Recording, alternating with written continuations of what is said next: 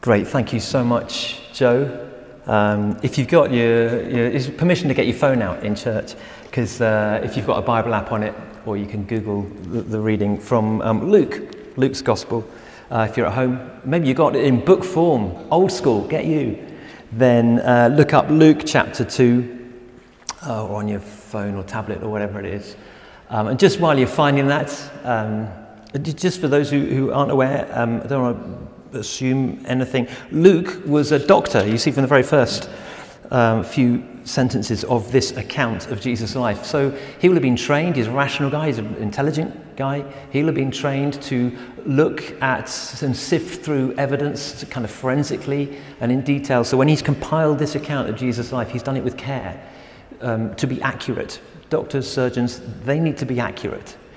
And so he'll have a discounted fable and myth and oh, well, I think I recall, yeah, well, check it out. And come back to me when it's substantial fact. And then I will sew this together into an account of Jesus' life. And here we have the account of his birth. Listen to the detail in verse 2, the bit in bracket. It's precisely dated. And notice also, just as I begin to read, that the whole world, back then, was thrown into chaos and confusion by the emperor at the time. Just as this virus is, and the way in which it's being managed or not, handled or not, is throwing us into confusion and despair and sort of wrong-footing us. So, Luke and his detailed, accurate account of the birth of Jesus Christ, verse 1 of chapter 2. In those days, Caesar Augustus issued a decree that a census should be taken of the entire Roman world. This was the first census that took place while Quirinius was governor of Syria. And everyone went to their own town to register. Massive upheaval. So Joseph also went up from the town of Nazareth in Galilee to Judea, to Bethlehem, the town of David, because he belonged to the house and line of David. He went there to register with Mary, who was pledged to be married to him and was expecting a child. And while they were there, the time came for the baby to be born, and she gave birth to her firstborn, a son. She wrapped him in cloths and placed him in a manger because there was no guest room available for them. Short word of prayer, just asking God to connect what I've just read, that passage there, with our hearts and minds now. Lord, thank you for these little details of your birth. We pray in the context of this traditional season that you'd break through myth and chat into the reality of who you are for us today and for all those around your world crying out and in need of your presence, your healing, your love. In Jesus' name, amen. Amen. Traditions. Have you got other traditions in your family, your friendship group that kind of seem to be accentuated or come alive at Christmas time? Just things that you would have been, maybe you still are in some way, looking forward to. Kind of make the most of our traditions. It could be, you've already dressed your tree or decorated your house. You've perhaps written some Christmas cards. There's particular cooking. Maybe you've been baking loads of mince pies, making the Christmas cake, whatever it is. The traditions. Maybe the games that you look forward to playing on Boxing Day, or there's things that you do in the lead up to and on Christmas Day. There's a certain way of doing. There's a certain time to open presents, isn't it? Very religious, Joe and I, when we first got married, it was a real clash of Christmas traditions. Joe was brought up, and basically every single present had been ripped open by about 7 o'clock in the morning. In our household, we still lived in the Victorian era, kind of deferred gratification. And my sister and I, we had to wait till tea time, basically. It felt like tea time anyway. But before, so, all these richly held traditions.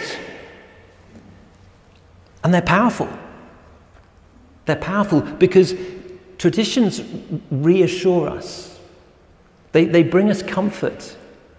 So particularly when all is not well with the world around us, or the world within us, when we are ill at ease. It's to go to a habit, a comfort, a tradition that often, if they're sourced healthily, anchor us, they reassure us, they calm us. That's in part what lies behind our frustration now, because we're looking forward to inhabiting those once-a-year traditions that go, even if my job is a bit flaky, even if I don't know what 2021 looks like, even if I haven't got much money in the bank and I don't know how this relationship is going, well, at least, traditions. And because they are so strong and secured in us, they kind of root and tether us, they actually are quite hard to break or revise. Again, case in point, again, forgive me sort of indulging you with tales of family Stillwell, and I'll let you into a little secret here, and I don't know whether you share this online or in the room. I love food, but I'm not a great fan, if I'm honest, of turkey. Roast turkey. So I eat it at Christmas because it's just traditionally served up. But have you ever asked yourself, why is it on a traditional Christmas dinner, there's all sorts of other things served up on the plate as well that have taste? Like Brussels sprouts. I mean, I know that we've got some younger members of the family, and probably older people, in the building here, and you at home. Let's not have a vote on Brussels sprouts. And I'm in danger of sort of riffing into a Michael McIntyre sketch on this whole Christmas dinner thing. But Brussels sprouts, at least, I mean, they don't taste great, if I'm honest, but at least they've got a taste. Turkey. And so I put it to the Stillwell family. Every now and then we have little conventions around the table. I say, guys, Christmas coming up. I wonder if there's an alternative. Why don't we have, because we enjoy a leg of lamb or a nut roast or a salad, whatever it is.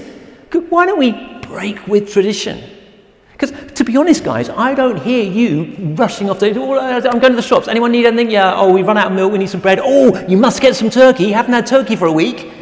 Never hear that the whole rest of the year. And yet, when I put it to our kids, who I kind of think are fairly sort of, 21st century guys, sort of going with the flow, I say, well, guys, why don't we not have turkey this year? No! Traditional! Gotta have turkey. Yeah, but it doesn't taste of anything. I know, but we still got to eat it. Yeah, but what do we do with the leftovers? We end up just chucking out. What a waste. Cold turkey. I understand that phrase now. We're linked to drug rehabilitation. It's awful. Horrible. I get it. Cold turkey. No. I guarantee Friday lunchtime or dinner time, whenever it is, I virtually guarantee I know what it is we're going to be eating. Turkey. Traditions. Hard to break. Hard to revise. And the story, the narrative, the retelling of Christmas, the birth of Jesus Christ, is kind of encased, surrounded with tradition. Many of those traditions are good and noble. Mary, Joseph, the interaction of God in those two and Elizabeth and others, there's stuff going around that are retold in the Christmas story year on year by tradition. The Magi, the shepherds. But there's one little element of the traditional Christmas story that if you'll bear with me, I kind of want to just stick a pin in and deflate. It's around the place where Jesus was born, the building. I mean, it's sort of not usually an interactive thing, and I know you've got masks and all that kind of stuff, but can I just ask, would you be able to name, anyone want to just put their hand up and just call out the name of the building where Jesus is traditionally held to have been born? Thank you very much, sir. A stable, if you didn't catch that online. A stable. Did you get that at home? A stable. Jesus was born in a stable. Yes, of course he was. You know from the carols, I think we sang one today. Once in Royal Davis City stood a lowly cattle shed. Cattle shed, another name for stable. Or see him lying on a bed of straw. Drafty stable. Open door. Jesus born in a stable. But now I want to just come back to this account written by the doctor, the guy who likes details, who likes to get it right.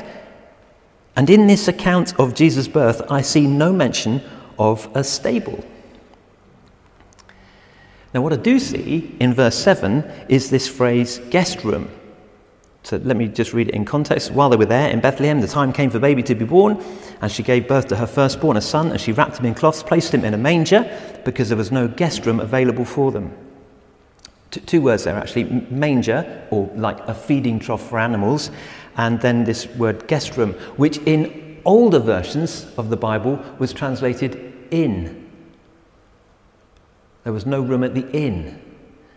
And so Jesus had to be placed in a feeding trough for animals. And we think, well, okay, there's no room in any normal building. There's no room in like an inn or a hotel or anything else. So there's absolutely no room anywhere for Jesus. So he'll have to be born in a feeding trough. And well, where do you find animal feeding troughs? Well, obviously where you keep animals. Where do you keep animals? Well, in a stable. So thought the medieval artists who began to paint and depict this scene. And so they picture Jesus in a feeding trough in a kind of cattle shed, an animal barn separate from the house. And we're told that there's no room at the inn. And so it all kind of makes sense. It's understandable how this tradition of Jesus being born in a stable came to be. And so the lines and the carols and everything else go to emphasize this tradition, to ink it in, and then you can't change it. That's how it is. But here comes the pin. And I'm grateful here, as many preachers are, to the scholar Kenneth Bailey, who's done a lot of work in first century Palestine. In other words, the place of Jesus at the time of Jesus. What was it really like? What was really going on? And he tells us that Middle Eastern houses, actually very much today as then, you didn't have, like our houses, the nuclear family with lots of individual rooms, a kitchen and a front room and a living room and bedrooms and all these separated little rooms within a sort of little nuclear castle of a house. No, it was just all open plan. It was just one great big room, effectively, for the whole extended family to live in. You had granny and grandpa and aunts and uncles, all, and particularly at this time, because the census has meant that all these ancestral clans are coming together. Joseph, who lives in Nazareth, in Galilee, travels to Bethlehem, where his family are based. And they all gather together in the family home. That's how they made homes or houses then. So what did you do if you had a few livestock, goats, sheep, maybe a cow or two, a donkey? Well, during the winter months, you brought them into the building. And again, excavations reveal that the kind of open plan house had a kind of, if you like, a lower tier, a sort of semi-basement, and you'd bring the animals in there. I mean, you say, they had animals in. Well, how many of us have a dog or a cat or a hamster or rabbit? I mean, we have animals living in our homes today. And certainly our dog, we sadly passed away this year, but our dog was very flatulent. So if you're thinking, well, what about the smell? Yeah, well, again, 21st century living. We live with that too. In fact, you know, they didn't have central heating back then. To have a cow and a few sheep, the body warmth, okay, a little bit of an aroma, but the body warmth kept you warm. Made sense. The animals were in. So what they did, actually, a bit like this would be the living quarters here on the stage, and then down there is where they would be. And what they do is just like bevel out a bit in the floor, or maybe have a kind of, well, a trough, a manger, to put in some hay or food, so the animals could come and feed.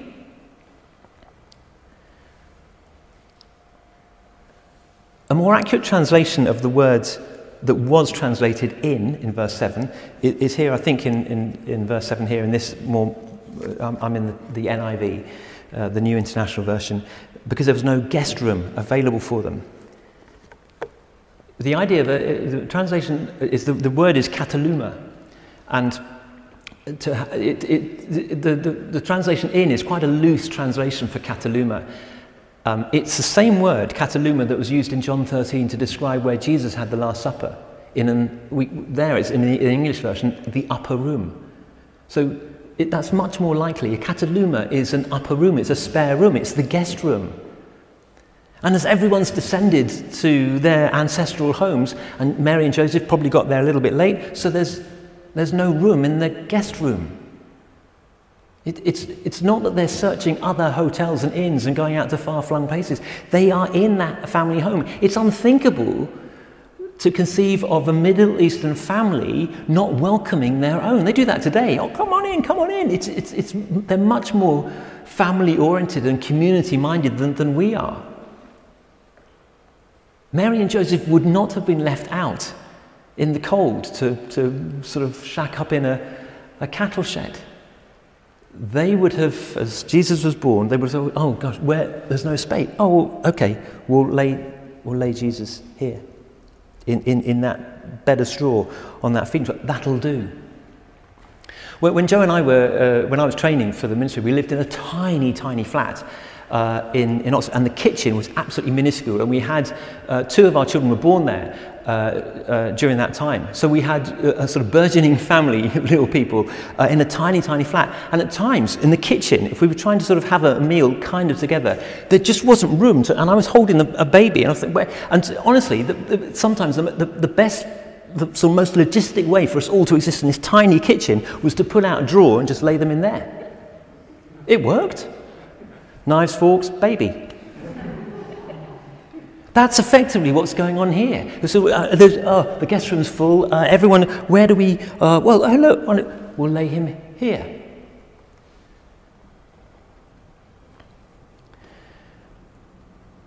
You say to me, Tim, please. We're kind of tossed and turned here, 21st century London Tier 4. We're imprisoned in our city. Please don't. I need the traditions. I need the security. Don't go and undermine them all. Listen, I don't want to undermine traditions. I don't want to undermine things that secure us. But what I want to argue is this.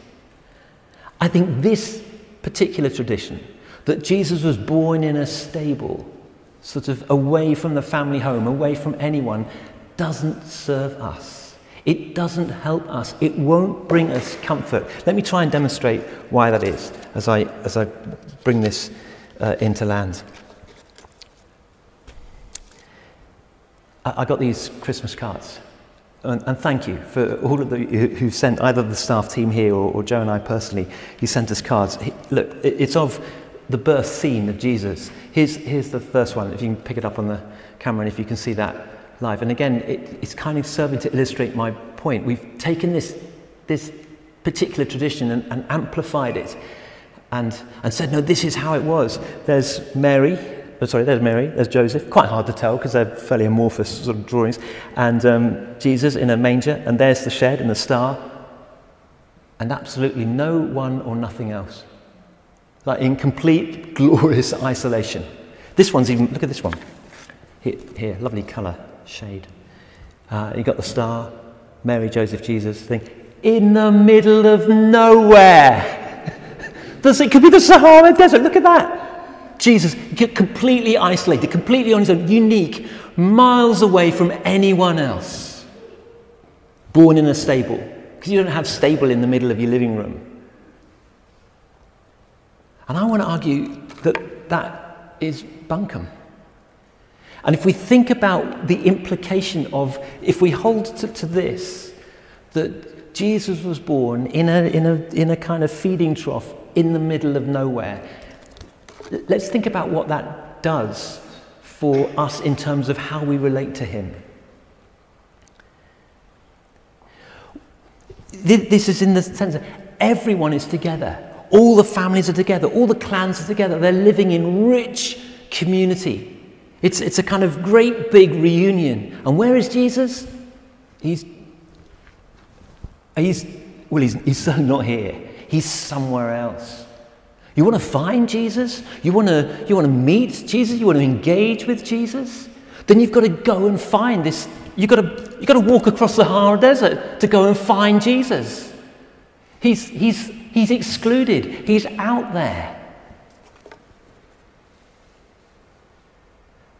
And if Luke heard us drawing that, Luke who wrote this account, heard us drawing that conclusion, he'd be horrified.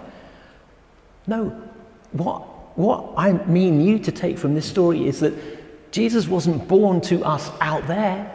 Jesus was born to us right in the middle of our home, right in the heart of our family, right in the center of our lives. Do you see what that means? It means that in order for us to live with God, we don't have to, it's not down to us. We don't have to go and find God. We don't have to go and search for Jesus. He's somewhere. He's somewhere anyone seen a stable anywhere? Jesus has come and found us.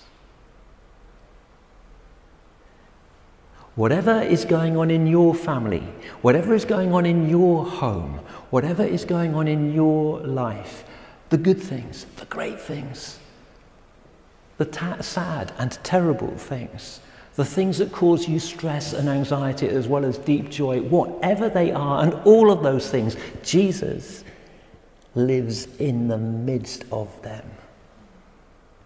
You don't have to go to Jesus. You see, that's works, that's religion, that's me trying to get to God.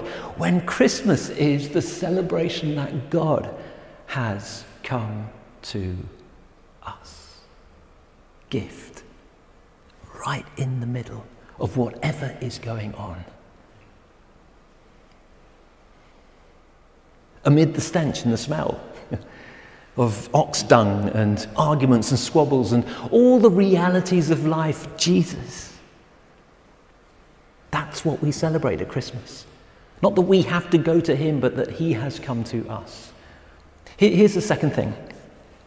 That if we can pinprick this sort of the myth around this tradition, if we can just recalibrate that the incarnation, i.e. God coming to us in human form, means he's born right in our midst.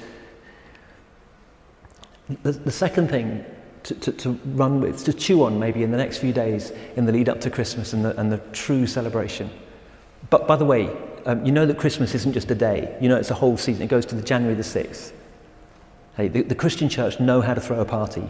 It's a whole 12 days, guys. So don't fall short. When you pack away the paper and all that kind of thing, when you've finished your turkey, if you're eating turkey, carry on celebrating, because this is the greatest gift to humankind, God coming to us. And here's the thing.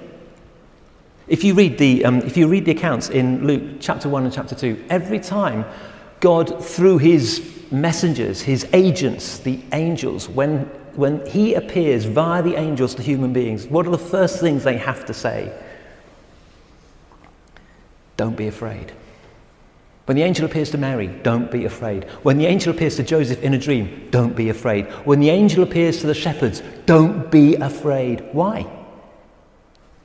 It's fairly straightforward. It's not rocket science. It's because an angelic being turning up in the middle of your life is frightening.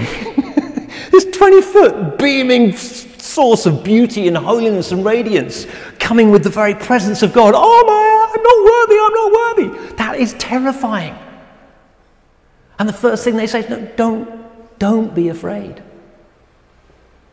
These are ordinary human beings afraid of an angelic being. Imagine if God himself turned up, appeared. The word is, they use it, manifested. I mean, this is the God who threw stars into space and made the atom. This is the God who creates every single daisy the same but different from every single one, who gives you your own unique thumbprint. He's so majestic and intricate. Imagine if God in all his form and glory turned up. You would be terrified. You'd run a mile. I'd run a mile. And God in Jesus doesn't want to terrify us. God in Jesus doesn't want us to run a mile. So how does he choose to come to us? As a tiny, vulnerable, completely dependent baby.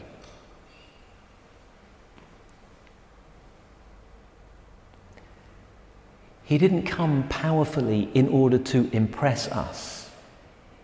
He came as a tiny baby in order to draw us in, to attract us.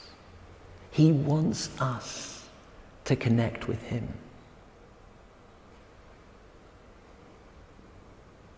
Colin Powell, who in the 90s was the Joint Chief of Staff in the first George Bush the first or whatever, his dad's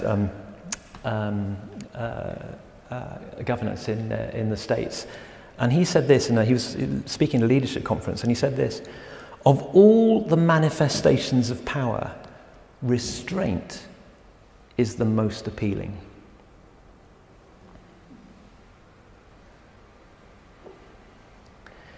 God could have come as the majestic creator of heaven and earth, and he chose to come as a tiny baby. The other day, it was at the end of a service, and it was at the back of church, and a couple who've been members here for some time, and they had just had a newborn little girl, Edie. And she was wrapped up, it was tiny. Every time, literally days old, absolutely tiny, like a bag of sugar, wrapped up in a kind of shawl. And her parents very trustingly, actually it's their second one, so that's probably why they were a little bit more gung-ho, but they just handed her to me, and I held this tiny little perfect human form in mine, literally, and you could just in one like that. And off they went, left me literally holding the baby. And I find at the end of church, I just with people around, I found myself in conversation, and I couldn't help noticing that usually, no one really wants to talk to the vicar at the end of church. He's probably going to ask you awkward questions, and it's all a bit embarrassing. You don't want to say. So people sort of politely kind of avoid the vicar to go and inspect the paint on that pillar, or sort of put away a few chairs or something. I couldn't help noticing as I held little Edie that it was like I was like a magnet. People were coming they weren't coming towards me, they were coming towards Edie that I was holding. Vulnerability attracts us. Weirdly, Brené Brown is great on this, isn't he? If you just Google her, there's something about vulnerability, the lack of a certain type of power manifested that actually draws us in. God chose to come to us in a tiny, fragile, vulnerable form to draw us in. If, as the tradition is, in some far-flung stable, if he'd sought to attract us by going as far away from us as possible, somehow the story of God coming to us wouldn't hold weight or have validity. This seems to weigh up, to stack up with the God who longs for us to connect with him.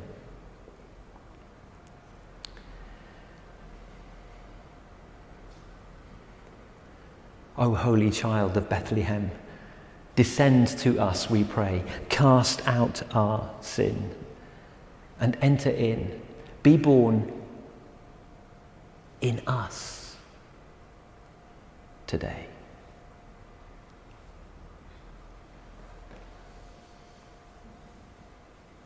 Amen.